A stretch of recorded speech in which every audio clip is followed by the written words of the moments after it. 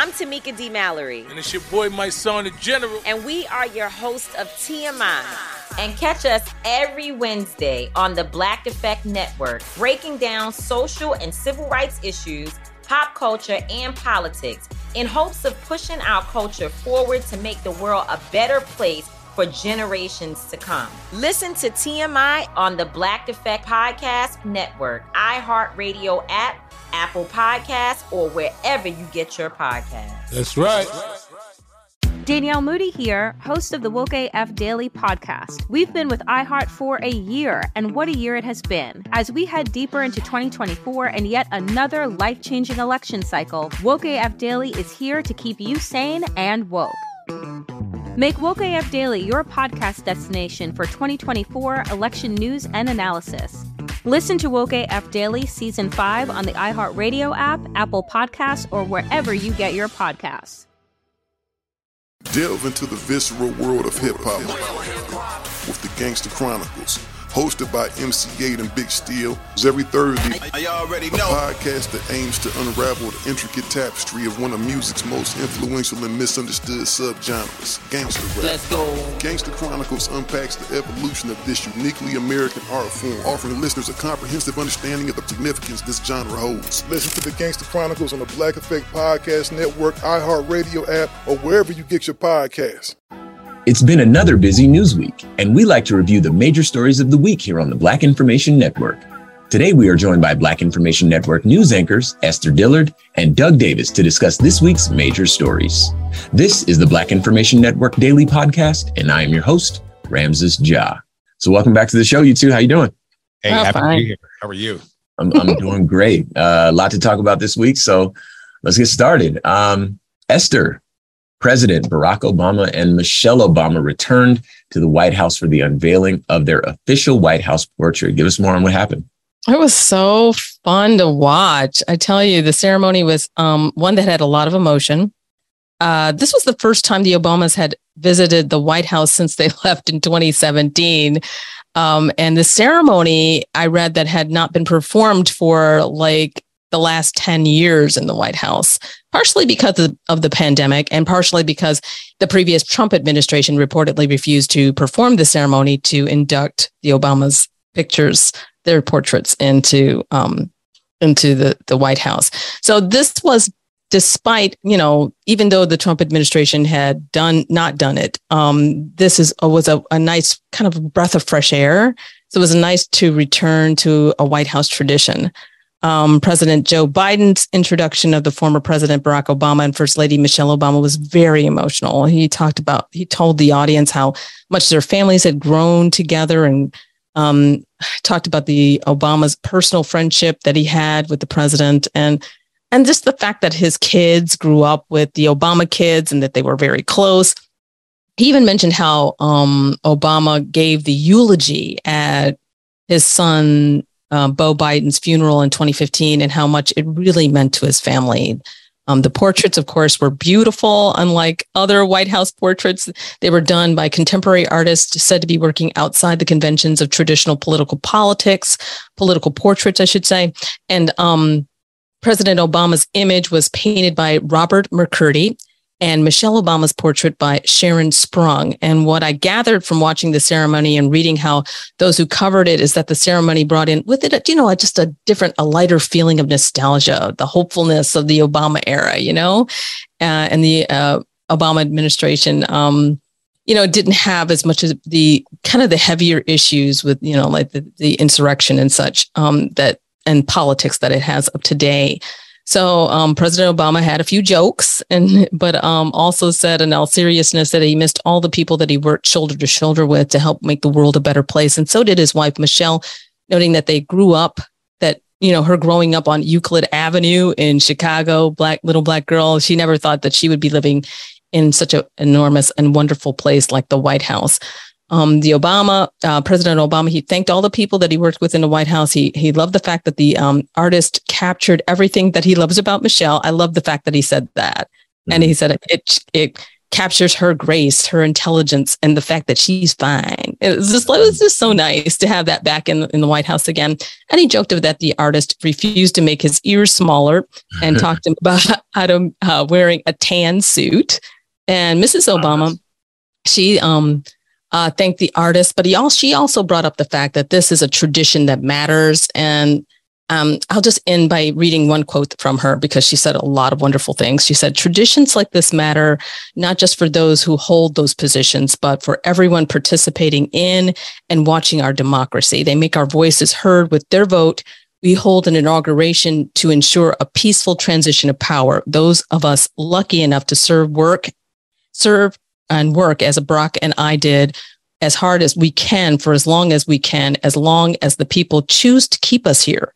And once our time is up, we move on." And I thought that was like really telling. I'll just leave it there because it said a lot in just that short statement. Absolutely. That's a wonderful story. I love that. Moving on, Spark Charge, the world's first mobile electric vehicle charging network, was started by a Black entrepreneur. You know I love this. Doug, give me more. Oh, yeah. This brother is amazing, man. Joshua Aviv. He's the CEO, co-founder of Spark Charge, the world's first and only ultra-fast and on-demand electric vehicle charging network. I mean, amazing stuff here. For folks who follow Shark Tank, you may recall him and his co-founder, Chris, they pitched it on Shark Tank and sealed a big deal, $1 million investment. And then in 2022, they got a bigger investment. And so, well, not 2022, but I'll say 2021. And then by 2022, their value jumped up to like $30 million. So the device is called Roadie. I think the brother's story is really compelling. The story of his professor at Syracuse and how he challenged Joshua and other students in the class to say, hey, if you wanted to change the world, I believe you should look at something that will help the infrastructure issue when it comes to EV vehicles. And then a question was brought up about, well, what if an EV can't find a charging, station and they run out of power with no station in sight? What then? And then, the professor said, hey, if anyone wants to talk more, stay after class. Joshua did, He followed his instinct. And so, but back to the Shark Tank thing, again, that $1 million investment from Mark Cuban and Lori kicked it all off. And so, it's called the Roadie. I think it's quite phenomenal. It's ingenious. We see how global warming is affecting the planet, whether you believe it or not. Something's going on. And, I live on the West Coast where Teslas are just as common as Toyotas. So I pass by charging stations a lot and they're full a lot. And so with this device, you can literally charge anywhere. And I've heard stories of people running out of their AC, while driving through the desert, barely making it to a charging station. So with this Spark Charge, the Roadie, that problem will be solved. And another thing that I really like about it is that it's relatively affordable for people who maybe don't have a house or a garage and they can't afford to set up their own charging station at home.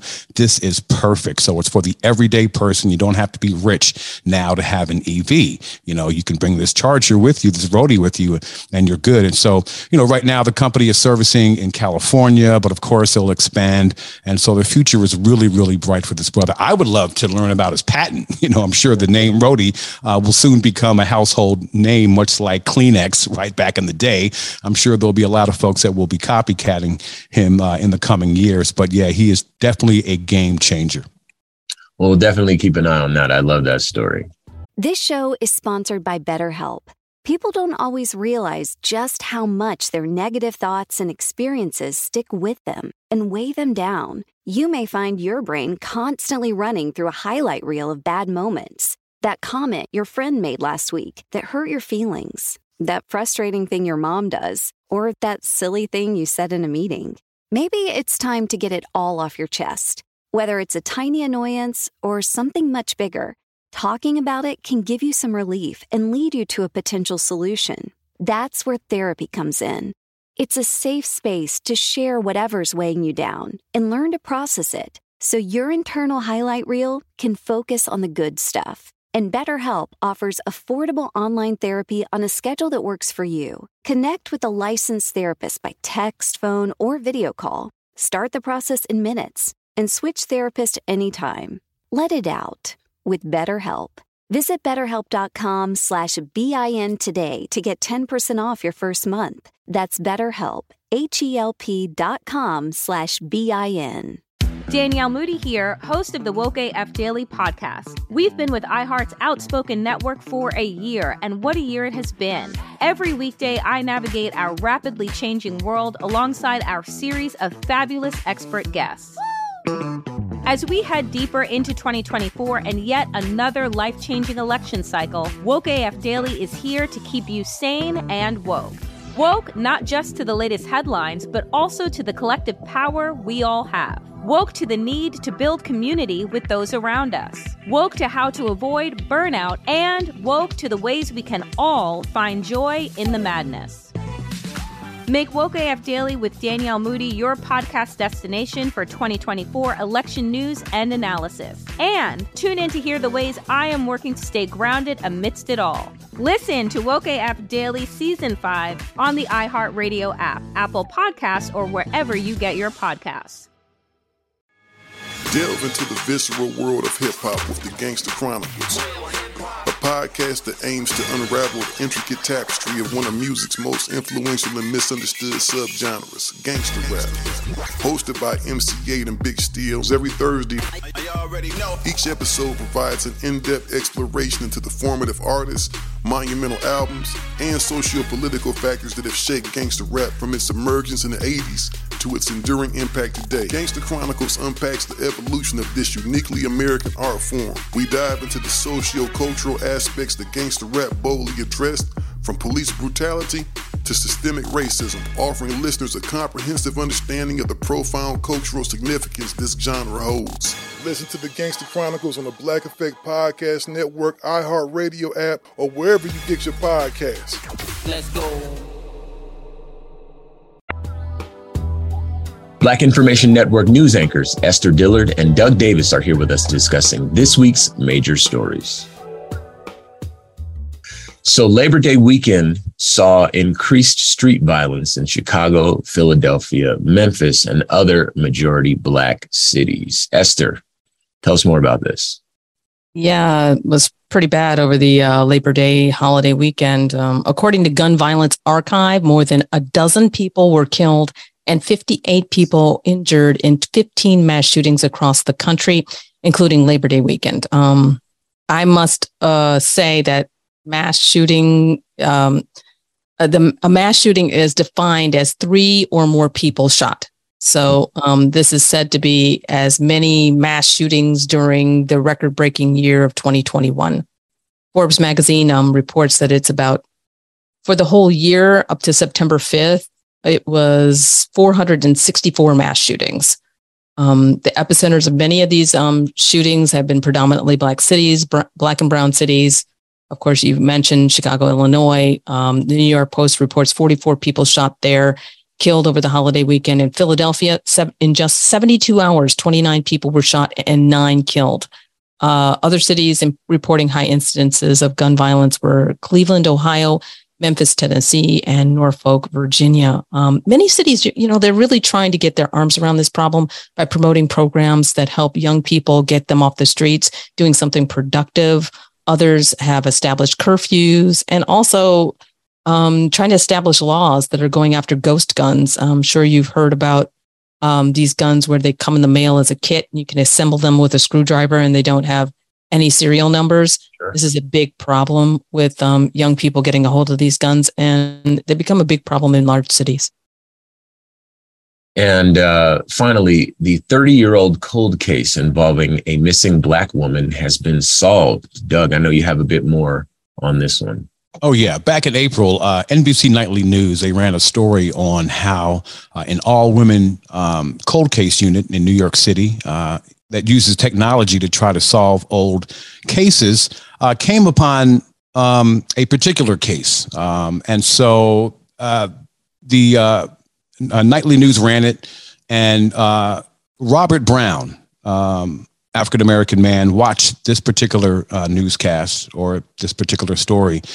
And he thought that a poster that was, shown on TV on the episode could have been that of his missing sister, Myrtle Brown, right? She disappeared, I believe, like 30 years ago.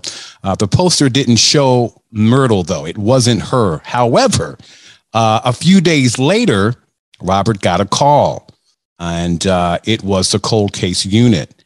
And so it ended up being his, missing sister, Myrtle Brown. And so it was just quite ironic how that happened. It brings a lot of peace, after, watching the piece and listening to the interviews.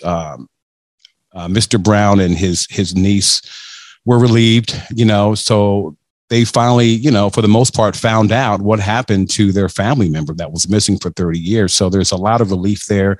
It's amazing how, technology can work sometimes. And so I only hope that more journalists continue to cover these types of stories.